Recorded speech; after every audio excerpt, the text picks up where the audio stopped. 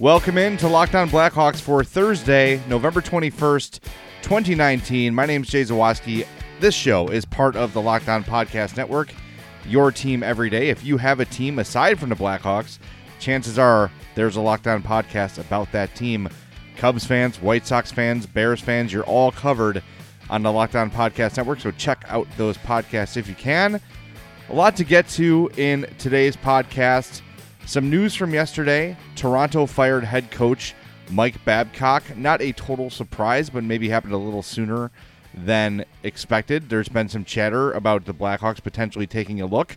I'll tell you what I think about that. The Blackhawks will honor Brian Campbell with one more shift tonight at the United Center. I want to get into his impact and his meaning to the Blackhawks organization. I think there's something significant about Campbell that gets overlooked from time to time. We'll also go behind enemy lines to preview the Tampa Bay Lightning, tonight's opponent. First, want to tell you how to get in touch with the podcast. Obviously, you found the podcast. Make sure you rate, review, and subscribe. Most importantly, 5-star reviews, positive reviews are all very helpful for the podcast, so I appreciate those when you can leave them. Email lockedonblackhawks@gmail.com. You can follow the show's Twitter account as well at LO_Blackhawks. Send us a voicemail, 708-653-0572. While you're on Twitter, by the way, make sure to follow my personal account at JZawoski670 and my other Hawks podcast, the Madhouse Chicago Hockey Podcast. New episode dropped yesterday, literally moments before Mike Babcock was fired. James Naveau and I had a discussion about it, but my opinion changed during the course of the day. We'll get to that in the show's next segment. We got some little bit of a minor trade the Blackhawks made on Wednesday. They acquired forward Joseph Cramarosa from the Pittsburgh Penguins in exchange for forward Graham Knott. Minor league trade. Cramarosa is 27. He had 3 points in 9 games with Wilkes-Barre Scranton in the AHL. So just a minor league transaction, but anytime these things happen, you want to sort of pass it along and share it. Who knows what this means for his NHL future, but I can't see Joseph Cramarosa being a big part of the Blackhawks' plans, but a minor transaction made nonetheless. Anyway, tonight, the Blackhawks are going to honor Brian Campbell with one more shift, and as this is the 10-year anniversary of the 2010 Stanley Cup teams, we're going to see some of these guys brought out throughout the course of the season and honored as they should be. David Boland already had a night this year. Again, Brian Campbell this evening. And when these things come around, I sort of spend some time reflecting on the impact these players had. And one thing about Brian Campbell that I think sometimes gets overlooked, he signed as a free agent the first day of free agency in the summer of 2008. And it was kind of the worst kept secret in the world that the Blackhawks wanted Brian Campbell. Everyone knew that he was on the radar. Everyone knew they were going to do everything they could do to sign him. What I think people forget is before that signing, the Blackhawks were never major players in free agency. Whenever they would make a signing in free agency, it would always be either a big-name veteran at the end of their career, like Theo Fleury or Doug Gilmour, or it would be like a second fiddle kind of guy they would rely on to come in and be more than they've ever been. Like John Clem is a good example of that. He was a nice defenseman for the Avalanche, a depth defenseman. The Hawks paid John Clem to come in here and be a number one defenseman, and it didn't work. Those were the sort of signings that the Blackhawks made back in the day. So for them to pursue and land a marquee or the marquee free agent of that free agent signing period was huge. That was the first time that's happened in my memory. And that, to me, signaled an arrival for the Blackhawks. That was the top free agent available, identifying Chicago, identifying the Blackhawks organization and the Blackhawks' potential future as a destination city to go play for. That, to me, as we started to see Taves and Kane and Keith and Seabrook grow, when we saw recognition, or when I saw recognition from a marquee player from another team taking note of the Blackhawks and their growth, that to me sort of confirmed my confidence in the direction the team was going. The next summer, the Blackhawks did it again and signed Marian Hossa, and the rest is history. But that Brian Campbell signing was so important and so impactful to the Blackhawks championships and to the Blackhawks dynasty of the 2010s. Who knows? If they don't land Brian Campbell, they probably don't get to the Western Conference Final that year. Marian Hossa probably doesn't get as impressed with the Blackhawks as you did. That can change the course of a franchise's history. Dale Talon paid out his ass for Brian Campbell, and that deal quickly became unpalatable, and they had to do what they could to move the deal. But Campbell played well. Yes, he was overpaid, but they did what they had to do to get the signing done, and the way things were for the Blackhawks back then, they had to overpay, and they were typically unwilling to do it. To see them pay for a free agent, land the free agent, to me that signified an arrival, and I'm really excited to see Brian Campbell honored at tonight's game, and I hope that in the discussions that are had during the game and on the pregame, that element of Brian Campbell's time with Chicago and his decision to join Chicago comes up, because I think it's an overlooked part of things. Everyone talks about the Marian Hossa signing, and with good reason. That might be the greatest free agent signing in Chicago sports history. It might be. Think about that. Cubs fans would say John Lester. John Lester's won one championship. Marian Hossa signed here in his prime, won 3 championships, and did everything that was expected of him and more as a member of this team. So to me, I don't think there's any question that Marian Hossa is the greatest free agent signing in Chicago sports history, but without the Brian Campbell signing, maybe the Marian Hossa signing never happens. It is Locked On Blackhawks, part of the Locked On Podcast Network, your team every day. Jay Zawaski with you here. Thanks for tuning in. Thanks for the support. This is episode 39 of Locked On Blackhawks. Really unbelievable that it's been that many already. And a brief confession, this is the first time for the 39 shows I've done where I was about to head up to bed and realized, oh my God, I forgot to do the podcast. This is the first day that's happened. I'm sure it will happen again. I'm sure at some point in the life of this podcast, there will be a day I just plumb forget to record the podcast. Hopefully it's not soon. Hopefully it happens in the off season where it's not as big of a deal. But I truly almost forgot to record this evening's podcast. So glad around 10 p.m. I realized, oh my God, I have to head down there and do it. Part of the reason I almost forgot was because earlier yesterday I recorded a Madhouse Chicago hockey podcast with my partner James Naveau. We did the podcast in the morning. Then shortly after it posted in the afternoon, the Toronto Maple Leafs announced the firing of Mike Babcock. And during the Madhouse podcast, we had a listener email that said, if Babcock gets fired, should the Blackhawks pursue him? And my thought was initially, hell yeah. You've got one of the most respected coaches in the National Hockey League, a Stanley Cup winner, a guy who's coached the Canadian national teams in international play, a guy who's highly respected. And I sort of chalked up Toronto's struggles to the pressure of just playing in that market. And as the day went on, I started texting some sources and talking to some people around the league and around the game about Babcock, and the constant refrain I received was, the game has passed him by, he is inflexible and stubborn, he will play guys who don't deserve to play over guys that do because of a work ethic situation. So I have completely flip-flopped in maybe the course of 8 hours, my opinion on this. I thought it made sense for the Blackhawks to, through some back channels, obviously you don't want to, neuter Jeremy Colliton in front of the whole world. That's a little graphic, but you know what I mean. You don't want to take his legs out from under him in front of the whole world, but you send a representative to talk to Mike Babcock and see how he feels about the Blackhawks, what his vision for the team might be. But after talking to several people around the league, and people without really a horse in the race, they're not into it. I don't know if Toronto will be Mike Babcock's last stop. It feels like these coaches always seem to end up finding work again.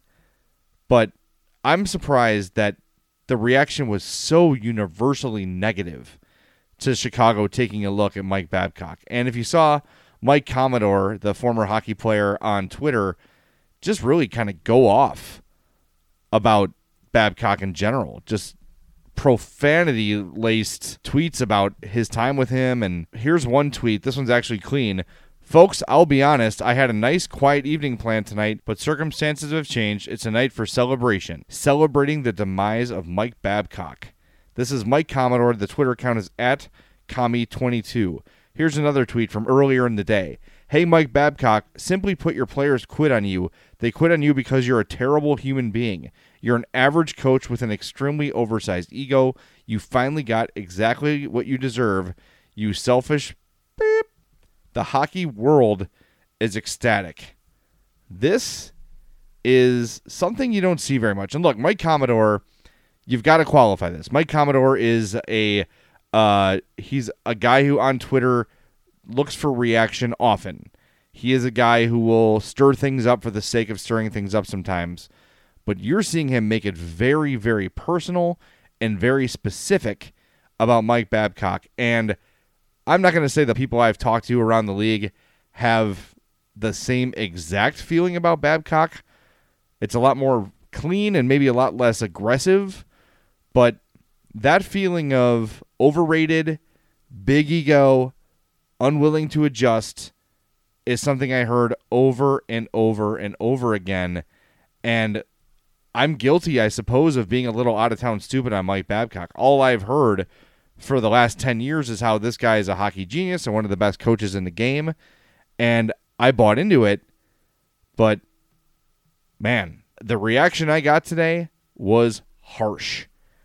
And always the same theme over and over again about Mike Babcock. And look, it wasn't personal all the time. Some people were just like, look, I don't think it's a good idea as a coach because he just is unwilling to change what he wants to do, and he makes up his mind on players and yada, yada, yada.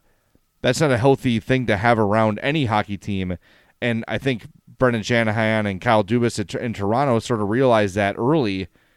And, well, not early, but, in time before it got way out of hand. They've got a young team with a lot of young stars. Yes, their defense is not great.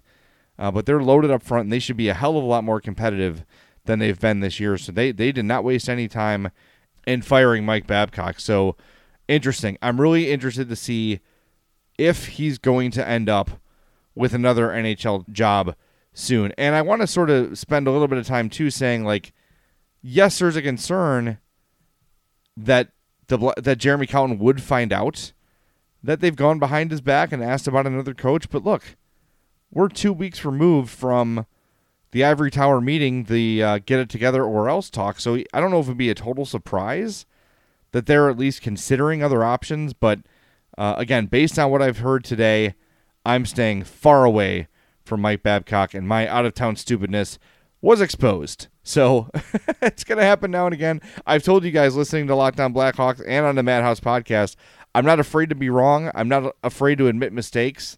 And looks like I was wrong here on Mike Babcock. I think the game may have passed him by. I really want to see, is he going to get hired by another team? Will it be this year? Maybe he'll go the Joel Quenneville route and just chill out for a year, weigh his options, and try to cherry pick the ideal job. But man, something I think, 2 months ago, if you were sort of handicapping which coaches might be fired, I'm not sure a lot of people would have had Mike Babcock on the top of that list.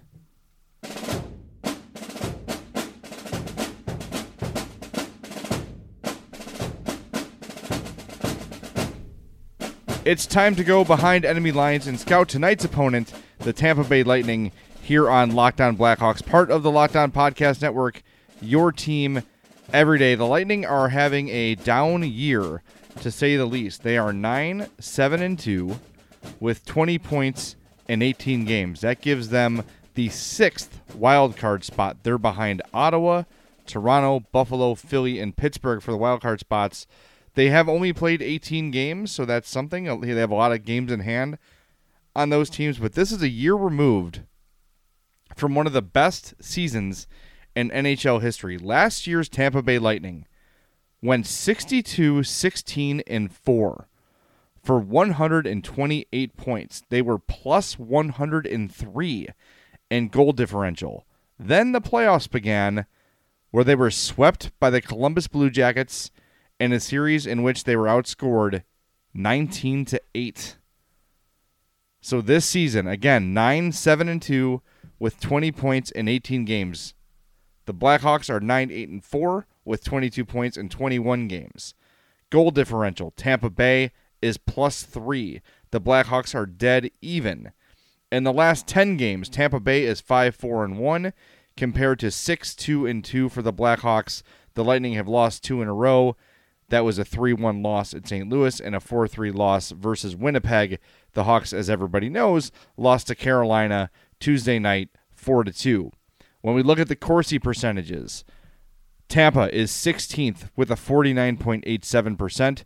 That's 776 shot attempts for versus 780 against.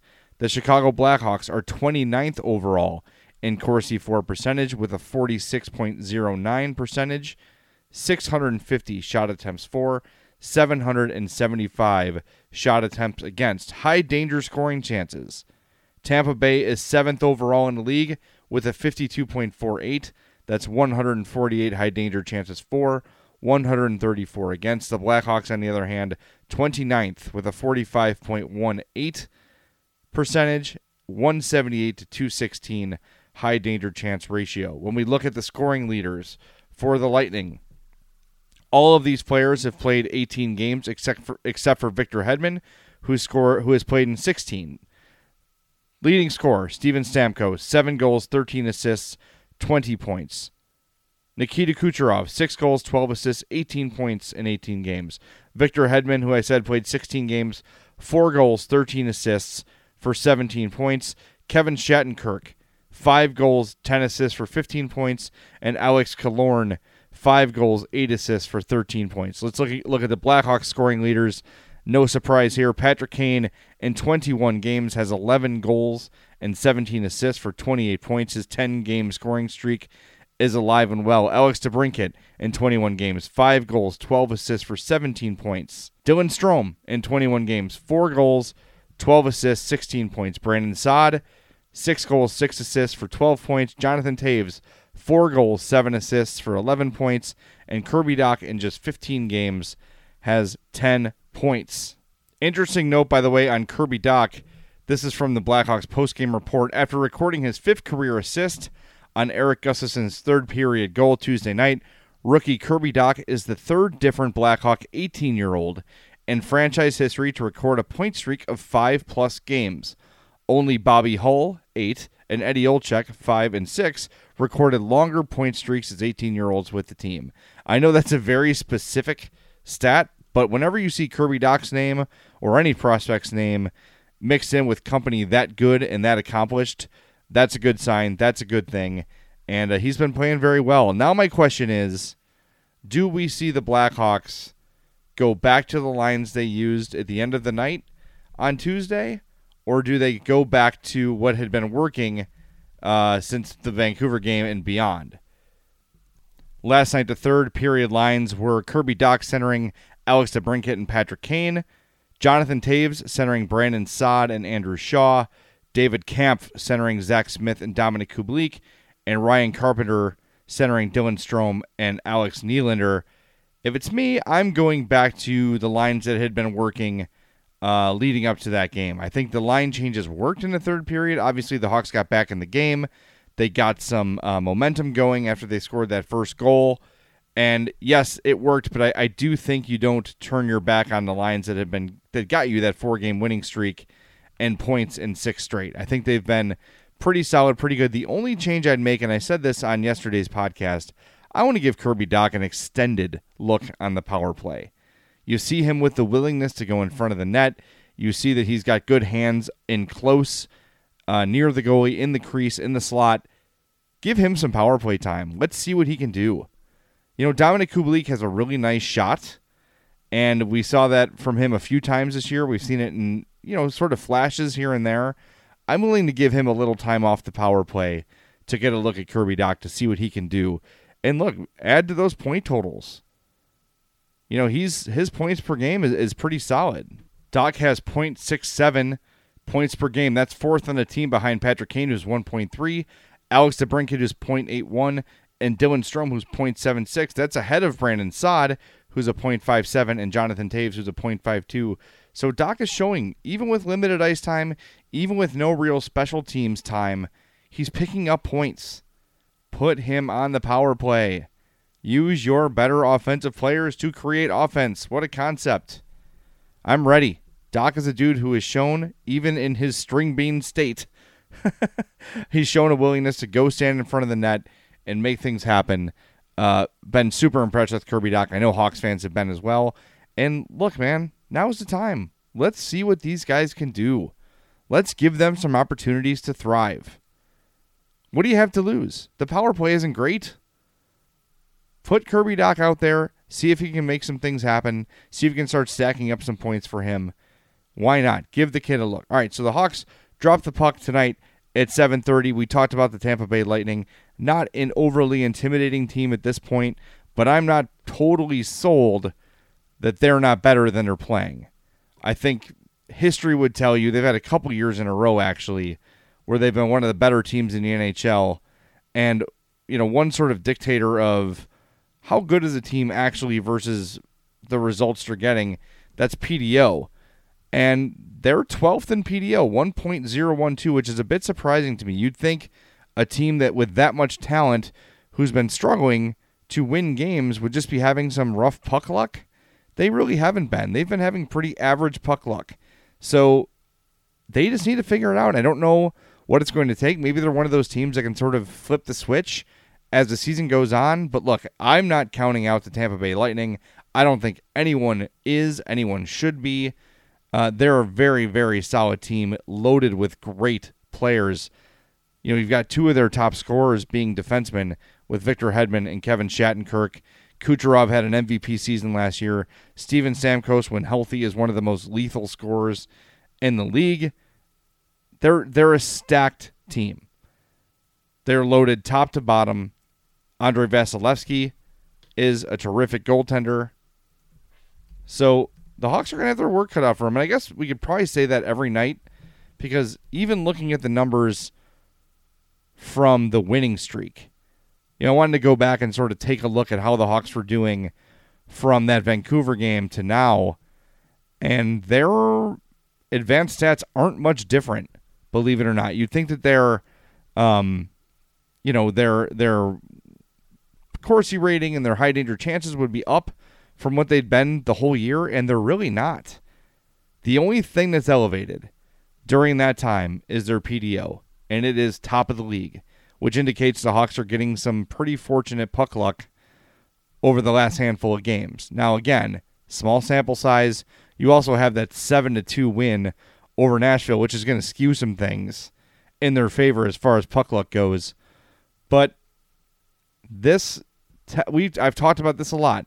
This game, followed by 5 straight games against divisional opponents, is going to tell us a lot about the 2019-2020 Blackhawks. Tampa Bay tonight, Dallas Saturday and Tuesday, Colorado Friday and Saturday, then the St. Louis Blues on Monday. A lot of tests coming up for the Blackhawks. After that, it's the Boston Bruins. So it's not going to get easier here for the Hawks. Hopefully, they can go out in tonight's game, start with the energy they finished the game against Carolina with, and they'll have a fighting chance. They've got talent, they can score, and their goaltending's been tremendous. That's what's gotten them to the point they're at now. Can they sustain it? We're going to find out. Thanks for listening to Locked On Blackhawks. We are part of the Locked On Podcast Network, your team every day. My name's Jay Zawaski. Make sure you're following the show on Twitter at LO_Blackhawks. Make sure you're following me on Twitter at JayZawaski670. Tell a friend, write a review, leave a 5-star rating for Locked On Blackhawks. We can use your support. I can use your support, and I greatly appreciate it. Thank you again for listening to Locked On Blackhawks, part of the Locked On Podcast Network. Talk to you Friday morning.